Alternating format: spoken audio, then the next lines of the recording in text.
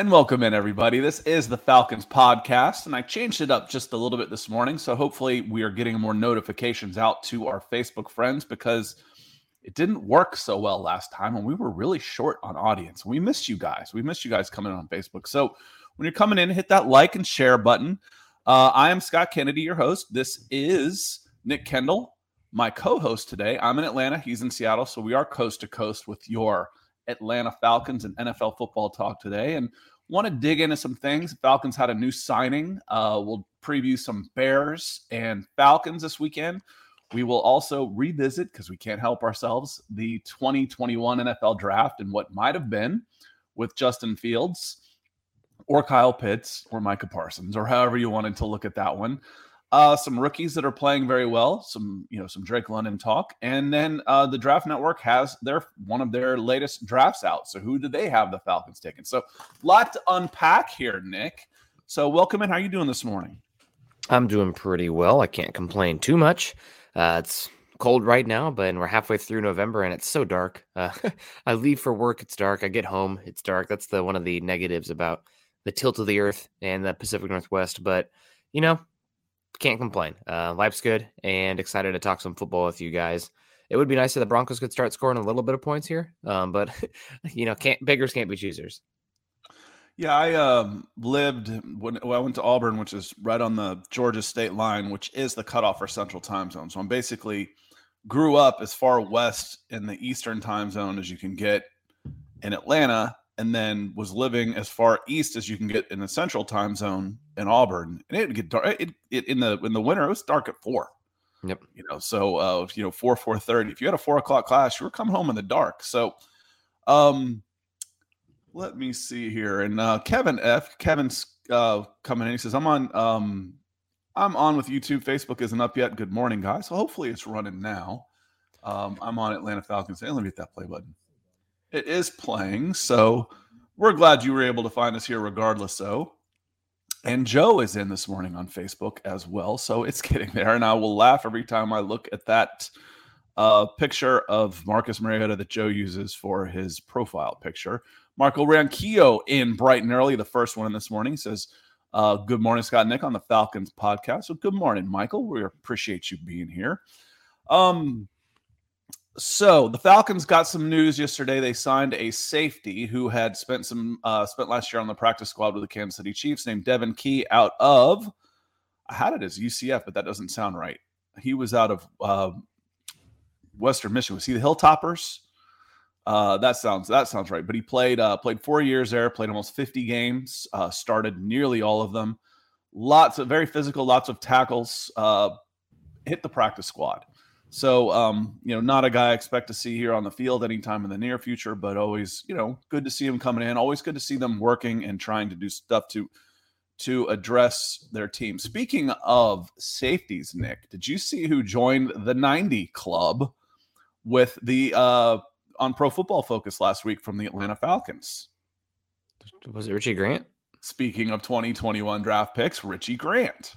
So, he didn't stand out to me as having an outstanding game, but I wasn't keying on him like someone who was grading him. And I've said before, I think the Pro Football Focus guys for the Atlanta Falcons do a pretty good job. Basically what I see, and it's, unfortunately my ego talking, doesn't mean I'm wrong. What I see them grade fairly closely. So I think, okay, this guy's playing well. I look at their grade. Hey, he got a good grade. It's not always like that with PFF, where some guys look awful. And then, and Kevin says Facebook is up. Well, good. Well, spread the word, Kevin. Bring some, hit that like button and share and let some people know. But so Richie Grant having a 90 plus, joining the 90 Club, is good news for the Atlanta Falcons. Second year safety, kind of coming into his own. Gives me some hope for Rashad Fenton. What did Casey Hayward look like the first couple games he played? And he had all camp with the Atlanta Falcons and a Dean Pease defense. Yeah. No, all camp, and will be interesting to see how it plays out. I'm excited for the game this week too. I mean, after the horrible offensive output that we saw for the Falcons and my Broncos and my Hawkeyes this week, luckily the Bears coming. With the Bears next on the schedule for the Falcons, and the Falcons. What would you put their over under on in this game? What would be acceptable? Is it 20, 26? I feel like the Bears have given up 30 plus points since the season started. So the Bears over under in this game, I'd put it probably right around 50. For the Falcons scoring, though. Just the Falcons. For the Falcons scoring, I would say, 24-28. Okay. That seems about right. So it should be a good get-right game. I'm curious to see who the quarterback ends up being. I think it'll end up being Mariota, but man, I feel like the pull to play Ritter, if he's struggling and you see Justin Fields on the other side doing amazing plays, is going to be pretty darn strong. I just don't think I think I said it almost word for word doing my Arthur Smith impression on Monday of what he was going to say when the question came up, and I think I got it almost spot on. I meant to look it up and I was going to play it again. It's like, hey, listen, we're right in the middle of this thing. We're right. We're in the playoffs. There is no quarterback controversy. There isn't one. And that's what he said. There is no situation. He's not going to say anything different publicly. Mm-hmm. But I just really feel like until they drop out of it, and Tampa's going to have to win a couple games. The Falcons are one game out of first place with Marcus Mariota as their quarterback. There aren't going to be any drastic changes. And Michael Rothstein, or I think it was Rothstein. I don't think it was Scott Bear. Rothstein works for ESPN. Bear works for the official site. I think it was Rothstein. He says, for all y'all calling for Ritter, what makes you think he would be the better option? You think he'd be the better option right now. What makes you think that? And see, for me, that's kind of leading the witness. That's the wrong question to ask. Is if you had started with Ritter, where would he be now? And because we know where Marcus Mariota is, we know where he's going to be, we know where he's going. And frankly, it's probably not good enough for a team with playoff aspirations.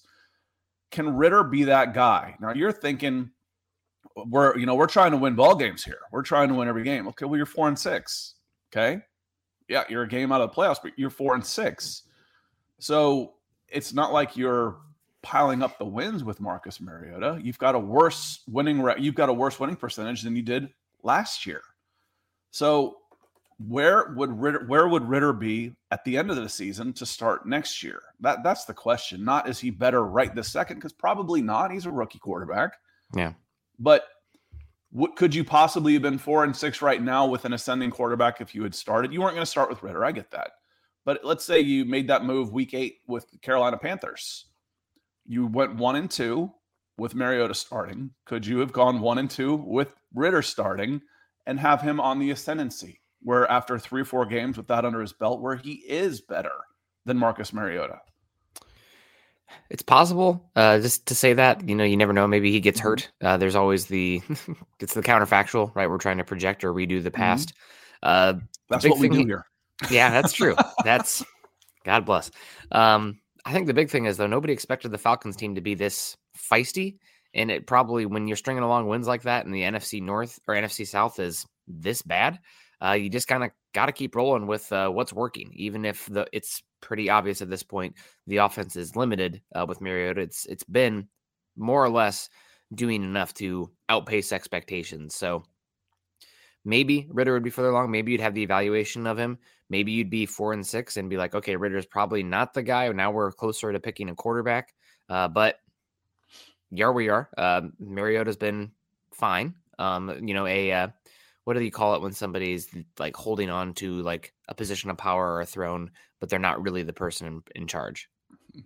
You know the word I'm talking. Okay, that's not really. He's a puppet of sorts, but that's probably not what you're looking for. No, it's either way. He's just caretaking right now the position for whoever's next. You're just kind of idling along until it's somebody else. But last game was the first one where I'm like, yeah, Ritter can't be this bad. Ritter can't be making this many poor decisions. And while Ritter's not incredible in the drop back pass game, I think he's more of a full field reader. And I think he'd give some of those deep throws a little bit better chance, because some of those deep throws were just god awful. And I'm saying this 100% biased as a Kyle Pitts fantasy owner. Like, come on, come on. Yeah. And for me, some of those with Kyle Pitts, it's not even the deep throws. It's the drags. Yeah. coming, a little drag route coming across the middle, a quick slant, and you're skipping it to his feet. This guy's got, a reach. It was well documented of a pterodactyl. It's the longest wingspan of anybody since they've been measuring, like for 30 years. It was like 82 inches or something, almost 7 feet, almost a full 7 feet. So what was I just looking up? If you look at, if you're looking at stats and whatnot, however, lame duck. And Albert Knopper is coming in. Good morning, Albert. Appreciate you joining us in over on Facebook. Hope you are doing well this morning. Depending on which stats are stats, lies and statistics, those type of things. If you follow the QBR, which is ESPN's way of trying to redo the quarterback rating, Marcus Mariota's 9th. He's 9th in the NFL. I think they probably do a better job of putting in the rushing, which is becoming more and more important in today's game. Because right behind him is Marcus Mariota, then Derek Carr, then 11 is Justin Fields. Where if I sort by passer rating, because that's what it is actually. It's passer rating and then quarterback rating.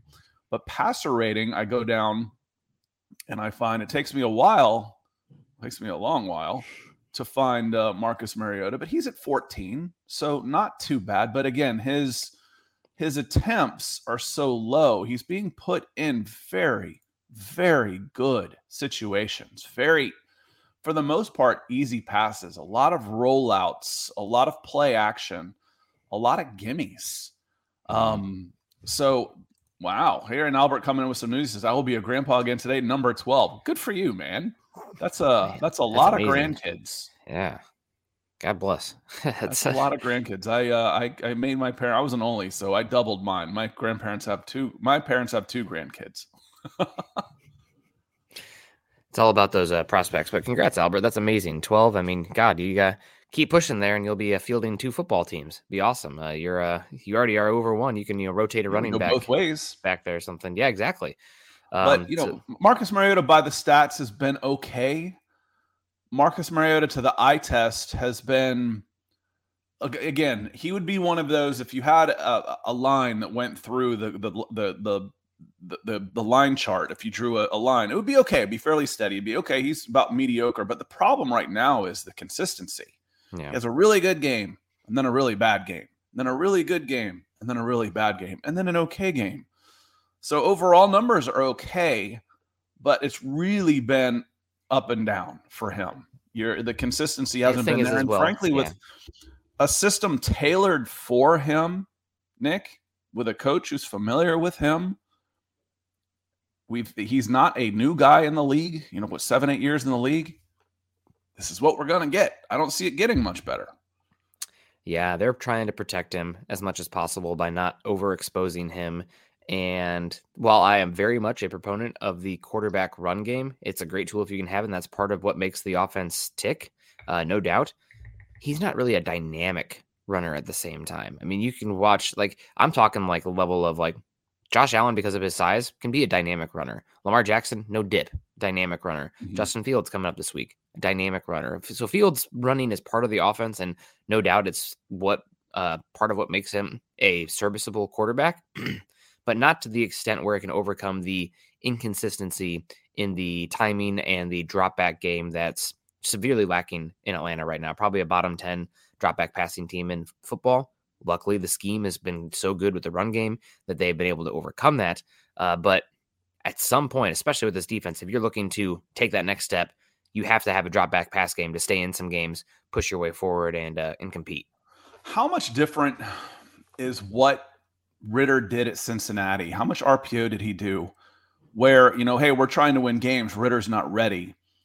Is that because you'd run a different, not a drastically different, but you definitely call different plays, where you'd run a different offense for Ritter, where you would do things enough differently that you're not really getting him the work in this offense to suit his best talent levels as much? Because Desmond Ritter's fast. He was the fastest guy. We wouldn't talk about Malik Willis is a better runner. No doubt about that. He's got more wiggle, more side to side, but straight line speed, Ritter can fly. He's a 4.5 guy. But that doesn't necessarily mean he is a good runner or a good option quarterback. There's a difference between being fast and being able to run. Mm-hmm. And I don't know how well Ritter does the latter. He can pull it down and take off for a first down if you want, but he's not really a dynamic runner. I think he doesn't really have much pop. Like if he's an open lane, he'll be fine, but he's not going to make a guy miss in the hole. He's not going to step through a tackle. He's not going to get around an arm tackle too often, unless it's extremely weak, like in the pocket. Like he can do some of that, but again, it's not the level where you can base an offense completely around it as him as a running threat. It can be a bailout option, but not something where like he's been a horrible quarterback so far, but Malik Willis runs like a running back, right? Like it's not like he's an additional running back in the backfield. No, he's a wildcat. He's a wildcat quarterback right now, not a, for sure. Not a passer. Yep. Or like you have coming out in this upcoming draft, Anthony Richardson at Florida, who we'll see if he comes out or not. He's a redshirt sophomore, I believe, and he's probably one of the best athletes in terms of physical tools of like, I mean, you put him up there with Josh Allen, Justin Fields as far as tools, but he is super raw. He needs reps galore, but he's been improving, and he probably is going to run a 4.4 40 at about 6'3", 240. He got some tools, and that guy you can actually function off of a runner while you hopefully nurture his pass game. I mean, whoever drafts him needs to see what the Eagles are doing with the Hurts, see what the Bears have been doing with Fields recently, and copy paste that to a tad. But Ritter's not that quarterback. Honestly, I think with Ritter, I'd like to have a little bit more underneath options for him to get the ball as well. Somebody who's like a quick, static kind of receiver, maybe even a Calvin Ridley type, just to give him a go-to option in man coverage. Because I feel like in zone, he can slice and dice you up. He can run if it's there for him. But a lot of times in man, I don't know if if you guys have that man beater right now, so to speak, that's going to generate a lot of space in the pass game that he can cling on. The man beaters back right now are okay. My guy's bigger than yours. And AE, coming in on YouTube. Appreciate you being here. Dom also as well says good morning, Scott, Nick, and Dog Nation. The man beater right now is size. I've got a couple of guys, and there Kyle Pitts is listed at 6'6", and Drake London at 6'4". When they walk out there, their helmets are level. Drake London's huge. He's big. So they're very, very similar in size. And look who's coming in, our buddy Bama X with the $20 super, coming in nice and orange. Love it, man. Appreciate your support today. As a reminder, like Bama X, if you like what you're doing, want to see more, keep us going, keep the lights on, keep the internet streaming. A great way to support this is with super chats or stars on Facebook. So appreciate you coming in, Bama X. Got anything you want to know? Because we're going to be starting to talk draft here very, very soon. We'll start to pivot one of these shows. We do two. We'll start to pivot one of them to draft because Nick and I both love the draft, frankly. Yeah. But yeah, your man beaters right now, Nick, are basketball players. Yep. Kyle Pitts and Drake London. And neither of which are really excellent route runners. They're good athletes. They're young. They're probably fine at route runners for their size, but that's not like their calling card. Like if they had a Madden trait or whatever they call it with this special talent, route running would not be one of them. So separation. That's it. I haven't played. I don't know what they call it, but how you get good separation. Neither one of them are, and they don't have to be special. They don't have to get good separation because they are so much bigger and stronger than anybody that's going to be covering them. Roderick Cook coming in on YouTube saying afternoon all. Good afternoon, Roderick. And Steve Kennedy coming in says good morning, gentlemen. Who's that little guy right there? That's been a while because that little guy is looking you in the eye right now. Saying good morning, gentlemen. So revisiting before we dive into the Chicago Bears Atlanta Falcons game, we'll take a look at their quarterback Justin Fields. The earlier returns last year weren't great for the quarterback position, despite it being a good class. And frankly, of the four guys we've seen and the one we haven't in Trey Lance, so there were five I think that went in the first round. I think the returns after a year and a half on three of them have been okay.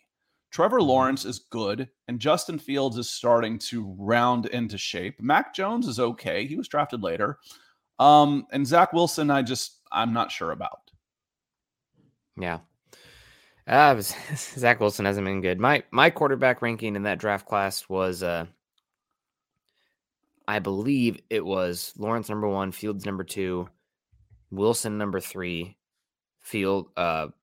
Lance 4, and then Mac 5. I'm a tools guy. I think you got to have it, and I'd rather swing and miss on a tools guy than hit for a single with he's cerebral, but he can't move in the pocket and he doesn't have a good arm. Like, sorry, like you're seeing the limitations right now with Mac Jones. You got to bring a little bit extra to the table, be a playmaker, not just a distributor back there, in my opinion, in today's NFL.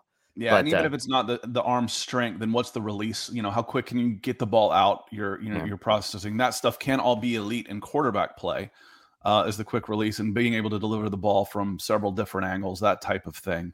You don't necessarily have to be a runner, but you do have to have the arm. When I saw Mac Jones at the Senior Bowl, and I watched him at Alabama, but then I watched him at the Senior Bowl. I'm like, all right, this guy, I think he's got a chance to sneak into the back end of the first. Maybe this is someone, because I was an advocate for the Falcons trading down. I knew how many holes they had. We all did.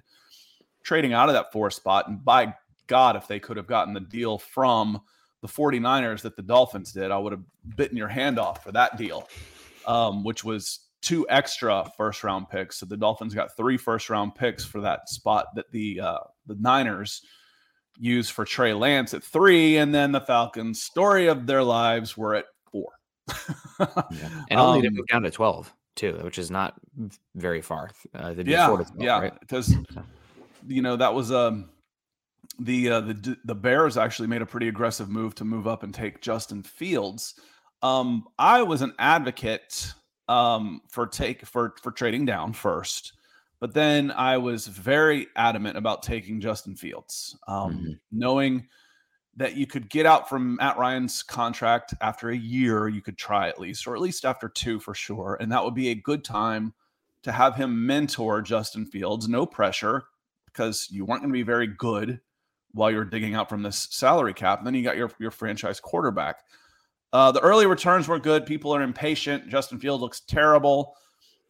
Mac Jones is the only one that looks any good. Trevor Lawrence is a bust. Well, you know what? They go to bad teams, and they're starting to round into shape a little bit. And Justin Fields is playing some pretty good football right now. Yeah, and also exceedingly young. That's something as well. Some of these quarterbacks come in. I think Mac Jones is 24, 25 years old already. Justin Fields is 22. So way less, years. I mean, probably as many reps, but I mean, I think the age does count when you're taking somebody that is that young. So Justin Fields is coming to age. He's definitely very turnover prone right now in a lot of his plays. I mean, one of the reasons the Bears lost that game against the Lions is because Justin Fields threw a pick 6. Now, would the Bears even have been in that game without Justin Fields? Probably not. Live by the sword, die by the sword in that regard. But he's really coming to age, and this is a game where, given what we just witnessed on Thursday night with the Falcons' run defense, I would be very nervous because it's not the big running back, your linebackers and defensive linemen and safeties have to bring their big boy pants to tackle a 240-pound running back. But Justin Fields makes you guard the whole field, not just vertically because the arm talent and the shots that they're taking with Claypool and Cole Kmet, like 3 touchdowns in the last 2 games or something. But also he makes you guard the whole field horizontally, the rushing lanes, the quick pass, the RPOs. I mean, and also you have to stay on your guys. You think a play is done normally. I don't know if you watched this last Bears game very much, but there was a 3rd down where he made a rushing touchdown that was unbelievable. It was only like, a 5-yard run, but he was in the backfield and scrambled out and made a couple guys miss and then dove into the end zone and bowled 3 guys over. I don't know if I want my quarterback doing that in a season like this, but still, I mean, tell me that guy doesn't want it. So he's a really unique player. I think the closest comp you can have right now for him as far as how you have to play against him is probably Lamar Jackson. Mm-hmm. I think Lamar was better in the pocket and decision-making, but Lamar, terrible accuracy coming out until that MVP season. And I don't think we talk enough about how much Lamar's accuracy improved, but he's a unique weapon and he's really tough to play. It's kind of like, I'm on a rant now, but it's kind of like in high school when like the best athlete on the field is playing quarterback and he's out there just doing things. It's like, well, that hasn't really been the case in the NFL since, the Leatherhead days, but with Justin Fields, you're kind of starting to see that again. Yeah. And I agree with in high school, you see that a lot, the best athlete on the field is the quarterback, and then they play safeties or wide receivers typically. when they move on, which happens a lot. Or cornerback. Eric Berry was a quarterback. Phenomenal quarterback, option quarterback. Got some good highlights of him up on my channel, actually. Kevin Fitzpatrick says there seems to be a book developed on how to beat the Falcons. Without some offensive changes, I'm not encouraged about the rest of the season, regardless of the schedule. And Kevin, I think those changes would probably have to be personnel.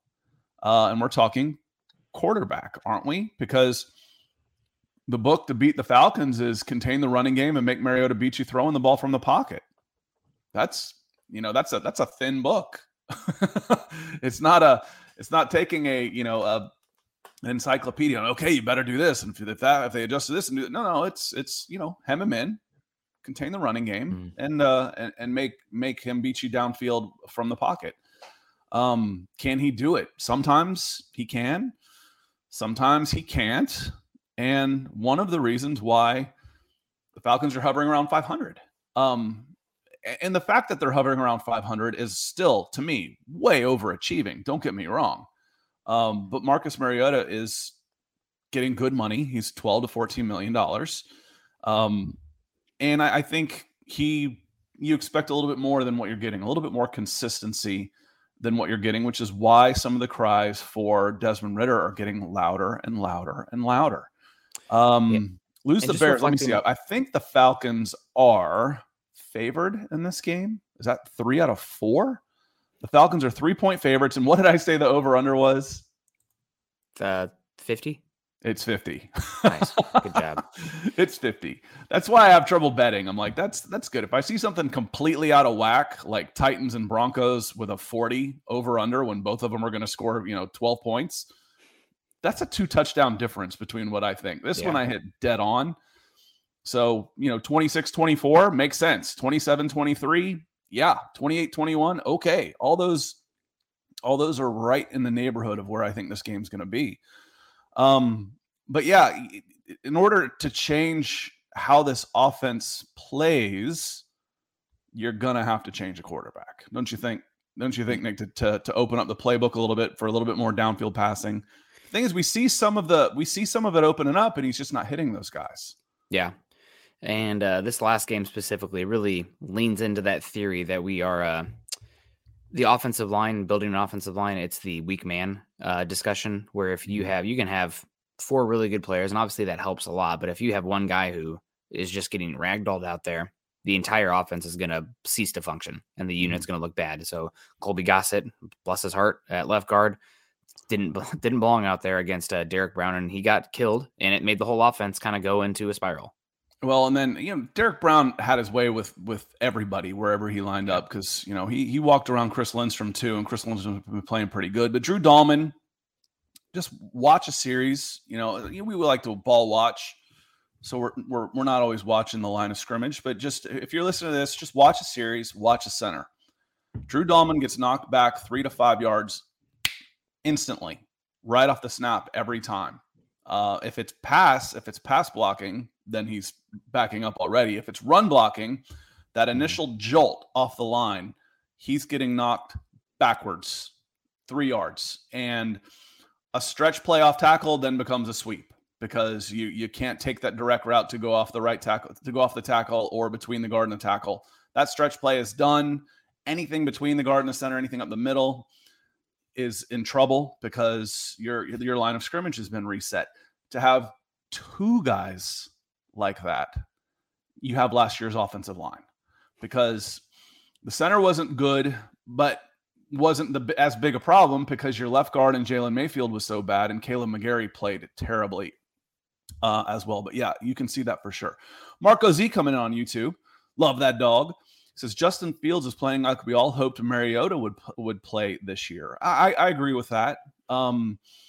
Now, Justin Fields, what are his numbers so far this year? Rushing, he's rushed for 300 yards in the last 2 games.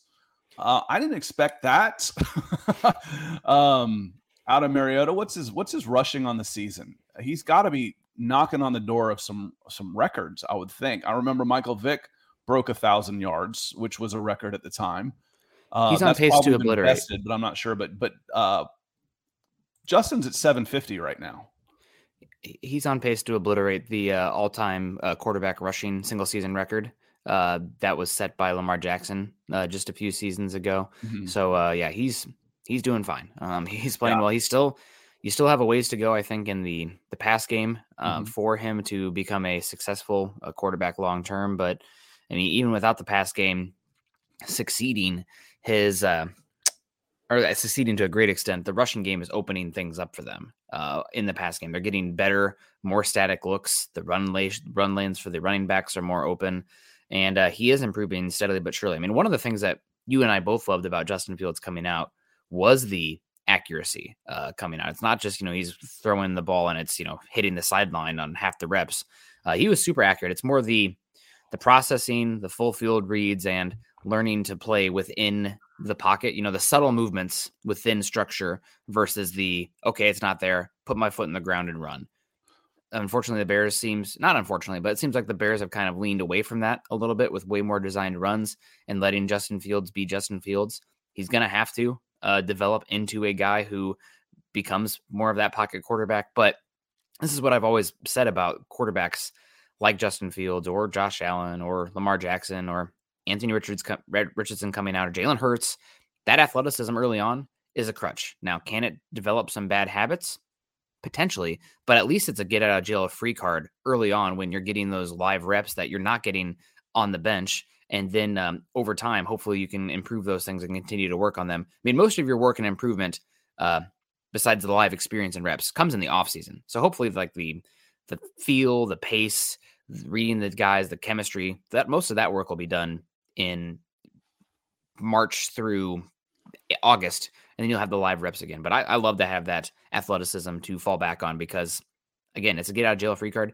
And on top of that, Scott, you'll roll your eyes at this one, but it's about scheme. Also, I think in today's NFL, with how much teams are playing too high safety looks and with how much teams are emptying the box, having a quarterback that can consistently make teams uncomfortable and have to play cover 3, have to play base, have to play cover 1, is great because that's how you're getting explosive plays down the field. Teams right now, defenses, thanks to Vic Fangio, are doing everything in their freaking power to take away the explosive pass plays by playing 2 deep safety sets. You know what's making that hard to do? A dynamic running quarterback. I bet you the Falcons this year, probably one of the top 10 teams in terms of single high safety looks because of what they're doing in the running game. And that's resulting in explosive pass plays that are there for the taking. Yeah, so 150 yards of passing per game for him. So, I think you're running a cloud. You're going to see maybe 3 linebackers out there. Or, in this case, defensive backs, because he's going to outrun most of your linebackers is the thing. So, do you have an extra defensive back that comes in and he's your nickel player? Richie Grant, I wouldn't mind Richie Grant closer to the line of scrimmage. I'd rather have him closer and keeping an eye on the run game than I'm worried about Justin Fields beating me with the passing game. I think it's a Troy Anderson spy game. I think I know that he's not as athletic as Fields, but if he can stay on top of him with, you have the angle if you are 10 yards difference. He's not far off either, though. Yeah, exactly. And also 30 pounds heavier. And if he gets a couple shots on there, Fields will slow down 100%. And given with angle, considering where he's at, he should be able to close the space. Also, quarterback spy. Tell him not to take the cheese in the run game. Yes, you're conceding a little bit to the running back, but the explosives aren't coming from the non-Fields running game. The Khalil Herbert was just put on IR for the Bears this week, so they have David Montgomery, who's a really powerful back. Hurts me to say because he's an Iowa State guy. Why can't those Iowa State running backs come to Iowa? But Justin Fields is where the explosives are coming from. So I say don't take the cheese. Don't worry about the jet sweeps to Darnell Mooney. You're going to have to let the other guys do that. It's real simple for you. See that number 1? He doesn't get past you. If he does, it's your job to make sure that doesn't happen. Give up the 5. Don't give up the 50 going for the -5. Yep. It's okay if they're not going to beat you going 5 yards at a time. If they're going to beat you, if like you said, take the cheese and he's going the other direction, he's gone. Yep. I just like we talked about, I think on Monday, wouldn't mind me to have, the brackets. If I'm worried about Troy Anderson going the wrong direction, well, I'll just limit him to one side of the field, and I've got Rashaan Evans, or I run Richie Grant up there. I run a base nickel, something like that with 4 down in the front. My other linebacker, ends up being Richie Grant. Okay, Rich, you got this side of the field. Troy, you got this side of the field. If he goes wide, if he comes up the middle, I want you both to hit him. And then you can, cover underneath. But the passing game certainly doesn't scare you yet. One of the things, going back to Justin Fields, that convinced me, coming out of Georgia, he was over in Kennesaw, goes to the University of Georgia, and then leaves. Well, obviously, there's going to be a lot of negative talk about the guy who's leaving him. They left. Oh, he can't compete. He's not tough enough, blah, blah, blah. When James Skalski about cut him in half with a shot to the ribs in that game it was a semifinal of the college football playoffs. And he comes in and still's throwing the ball 60 yards on a dime for passes. I'm like, toughness. Okay, done. I'm good. This kid's tough. And you mentioned it again at the beginning of the show, Nick, where you said, he beats these guys, dives over three people, gets in the end. Maybe I don't want him taking those hits. And I get that. I do. I agree with you.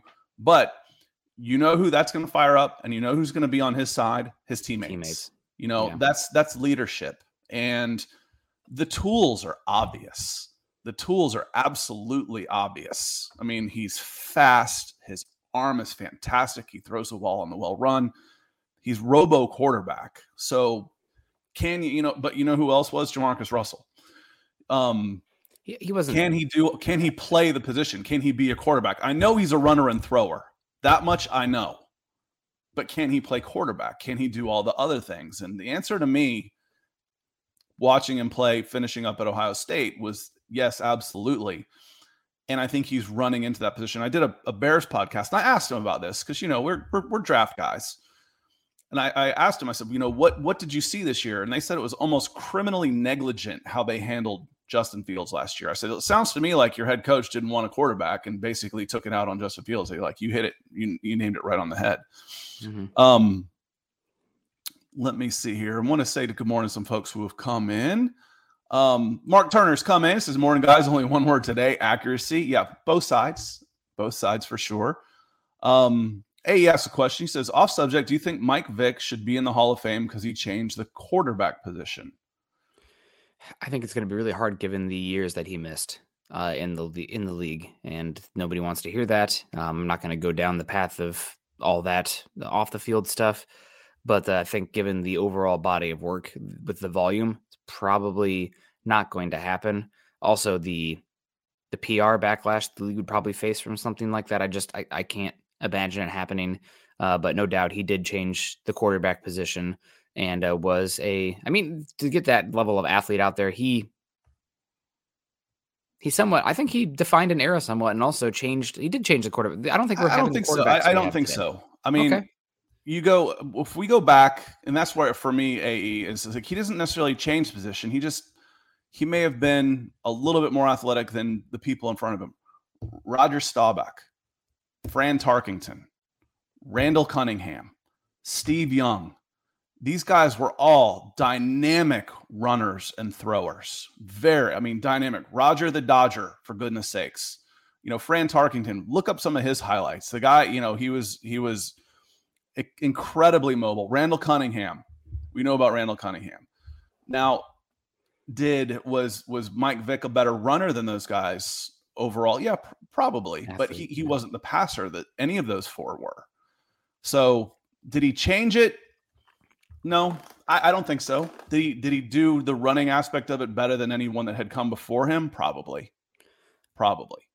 I think he did deserve to be in the Hall. I don't know. I don't know if he's got the numbers there to back that up. I think he did change the course a bit, though. It probably influenced a lot of young athletes to play quarterback. Probably changed a lot of minds of coaches. Like, okay, we don't have to have this Drew Bledsoe style of quarterback to work in the NFL. Some of that's been natural with baseball. Honestly, I've said this a zillion times. Yeah.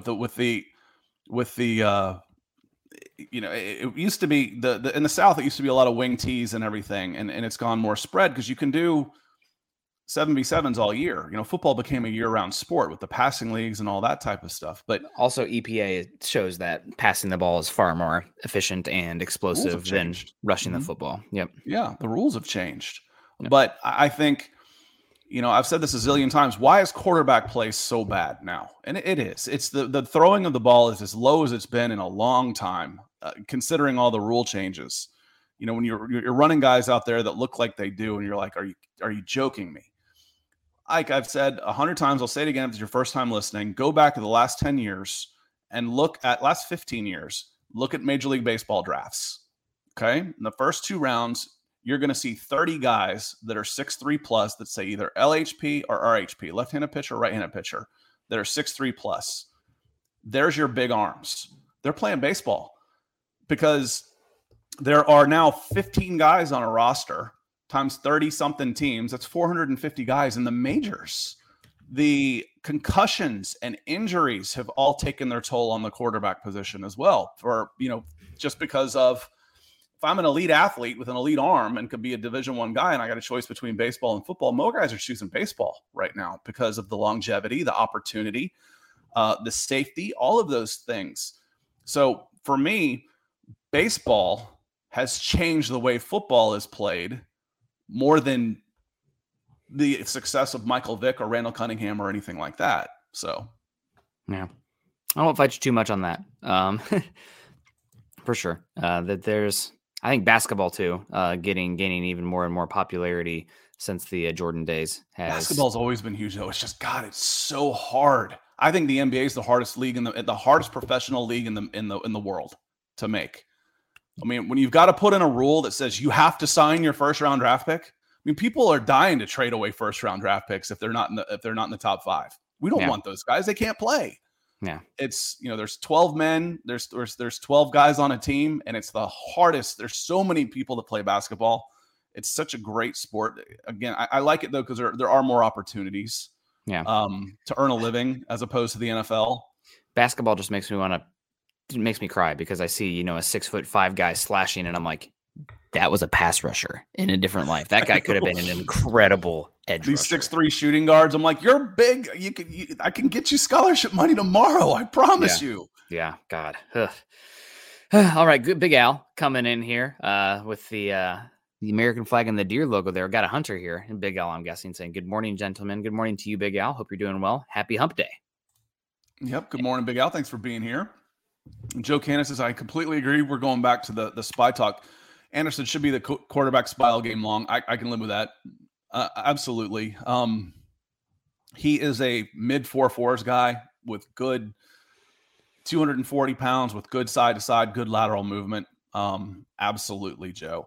Clee coming in. Good morning, Clee. Appreciate you being here. Fields was playing in the NFL like he did during the Northwestern playoff games. Chicago has offensive weapons like Denver. Awful. Yeah, I don't remember what all that we got into it, but it's just like, they didn't address the offensive line. They didn't go after wide receivers. They basically just hung them out to dry last year. And like I said, I think the phrase that my Bears friends used in the media was like almost criminally negligent was how he was treated. I was like, oh, you got a new coach then, didn't you? And they're like, yeah. Roderick says, this is why I watch you guys. Scott, you're dead right, talking about the transitioning of sports and where the athletes are going, because even 10 years ago, after all the concussions started getting talked about, participation at the youth level in football was down 10%. It hasn't gotten better. It hasn't improved. There is, as a dad of a pretty damned good athlete myself, my 13-year-old is big, fast, and strong.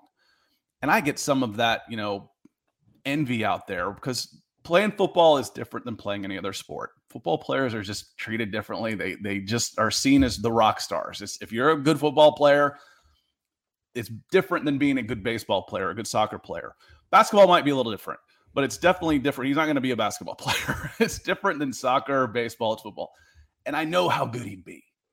And it's just, I'm like, I want him to get out there and show it. And then every game I watch, people are getting pulled off on carts. And my friend, I've mentioned him before. He's got a son that's he played offensive lineman in the league for about 8 years, and his son is every bit as athletic. Him and my son are neck and neck.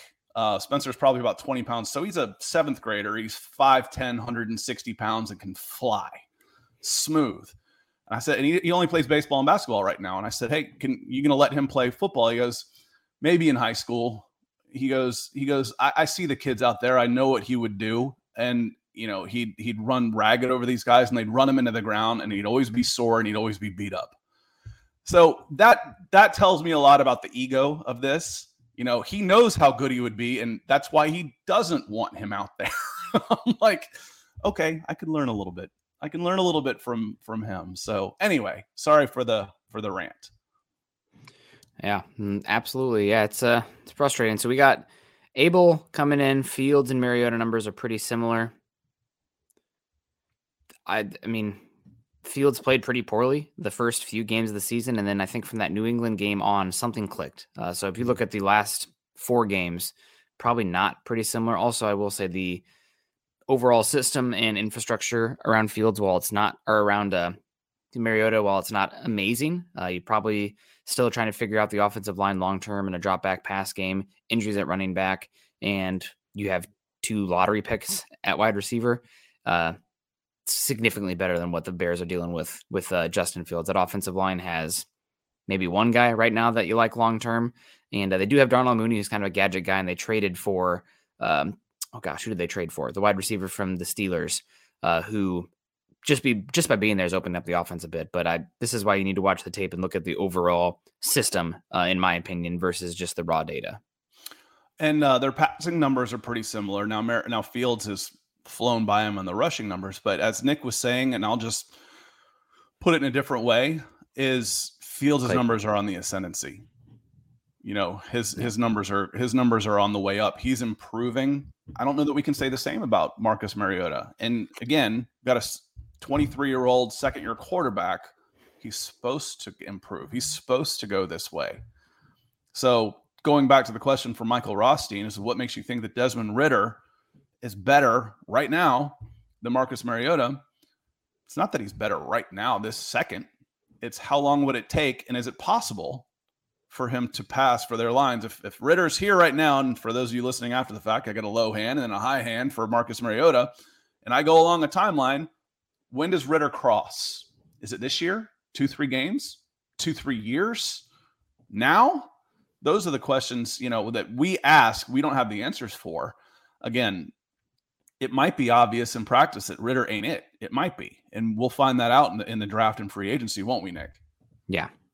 Yep, absolutely. You'll figure it out here pretty soon, and it will be fun. And I guess we got to ask the question here before we wrap it on up. Knowing what we know now, who would you take, Scott? And John Pope coming in saying, I don't think Mariota is improving. He keeps making the same mistakes. Mariota is who he is right now. I guess, if anything, he's on the other end of the roller coaster, and you can see injuries and whatnot start to take away some ability from him, but don't see him improving markedly. And I thought of the word, Scott. It's a steward. Steward is the person who takes care of the throne or a caretaker. Yeah. Yep. So I did little Lord of the Rings, Return of the King in there, the steward of Gondor. But right now, Mario is the steward of the quarterback position in Atlanta. Is Ridder the heir apparent? 3rd round pick would say probably not, but he's still talented enough where, you might figure out something there down the stretch here. It really comes down. If Mariota wants to keep playing, win the game. If the more you win, the longer you are still in legit contention in the NFC South, the longer you're going to see Mariota out there. But if they keep losing and the offense keeps looking this defunct, eventually you're going to be out of it. And then it's, okay, we're in evaluation right now. We're in development right now. We have a top 15 pick in the draft. We could easily get into the top 5 if we really wanted to go get a quarterback. There's 4 quarterbacks right now that seem like they have first-round hype. Something to consider. And we got Bama X coming in saying John Mariota is what he is at this point in his career. Oh, yeah, John Mariota is what he is. He's responding to John. And that's the thing. It's like, is he good enough? I know, again, it's the fool's gold. You say don't take the cheese. You're 4-6. Yeah. You got half a roster. Yes, I am 1 game out of a playoff spot. That's what the NFL wants you to think. They expand the playoffs and make everybody crappy, so these crappy teams still think they have a chance. Don't take the cheese. Again, how much different would you be if it was Ridder? And again, I ask these questions. I've said a zillion times, Nick, questions are easy, answers are hard. I'd like to find out. I really would. They may already know. for as much as you can. Like I said, it's got to be obvious one way or the other, or they're just, I've seen some people say, oh, they don't want Ritter out there behind this offensive line. Offensive line isn't that bad. Marcus Mariota's not taking a bunch of shots. He's not standing back there and getting killed for the most part. The offensive line has improved enough that they can be competent enough that I'd feel okay putting a first-year quarterback back there. Mm-hmm. So to me, it's not the offensive line. To me, this is, we are trying to win they're living in the moment right now, the way they're playing, which is okay. That's okay. If they think they've got a chance, they think Mariota is the better option. Okay. Until it's not, which against the Bears, that could be the end of this. 4-7, you're not living in the moment anymore. You're not. Yeah, especially with Tampa seeming to maybe get some things figured out there. So going to be an evaluation period, but I mean, really, it's hard for this Falcons team to compete. You're competing with both hands tied behind your back and one of the probably least talented personnel defenses in the entire NFL. So the fact that you're even 4 wins in, I mean, Scott, I think, predicted 3 or 4 wins for the whole season. I either said 2-15 or 3-14. So definitely outpacing what your expectations were. Credit to the staff here, and excited to see what this team can do this year, where they are unshackled a bit by the dead cap. Still going to have some. I think the Deion Jones trade is going to have a little bit of dead cap on it still, but I mean, the Julio Jones and the Matt Ryans are going to make it a very the Deion Jones one should be offset by the cap savings they got this year when they redid his contract. Yeah. So that one should be neutral. He's going to have a dead cap number, but their salary cap will go up next year. So it should be offset is the only reason that they did that. Otherwise, it didn't make any sense at all to do that. John Pope, we could be 8-2 if Mariota didn't turn the ball over, though. There's a lot of ifs, ands, and buts that come in game after game after game, where the other team is missing plays too. We tend to forget that as fans. It's like, oh man, if he didn't drop this ball or if he didn't fumble there, well, what about their players? What about the 3 plays they didn't make? At the end of the day, the table's the table, the standings are the standings. You're 4-6. You overachieved at 7-10 last year. Now, before we get out of here, I want to talk about a prediction. You're looking at the Atlanta Falcons have the worst passing defense again in the NFL. But that doesn't really scare you so much in this game, does it? No, not so much. I guess the big issue here is the Falcons is you need to play. You can't give up the big play. The Bears right now offense, because of what Justin Fields does, there are broken plays on the back end. And then you see Cole Kmet 30 yards down the field on the other sideline. There's nobody within a county mile of him. So you got to make sure that you're disciplined and keeping your assignments and not letting the plays extend far beyond, the 1 Mississippi, 2 Mississippi, 3 Mississippi, 4 Mississippi, 5 kind of thing, which Fields can do. So it's not going to be the shredded, consistent drop back pass game, I think, but they can throw a couple haymakers there and, 80-yard touchdown can completely change the complexion of the game. And then they can salt it away with the run game on top of it, which that's the difference between the Broncos and the Bears right now. Broncos can get those explosive pass plays, but then they run and bust their head in the wall 3 times and punt the next time. But yeah, no, you're not as worried about the pass game, especially with the cornerbacks here. The big thing about the cornerbacks is everybody's got to tackle, and that's always a concern in the open field with backup cornerbacks. The defense for the Bears is bad. Their rush defense is bad. 1, 2, 3, 4, 5. The 5th worst rushing defense. That bodes well for the Atlanta Falcons. If I can run through you, if the Falcons can run the ball, they're going to dictate the game. I like their chances of being able to do this. I can see a game similar to the Detroit Lions, where Justin Fields plays well, gets his numbers, and they score a lot of points, and it's 26-24 birds. This is the 3rd game and the first non-Panthers game they've been favored.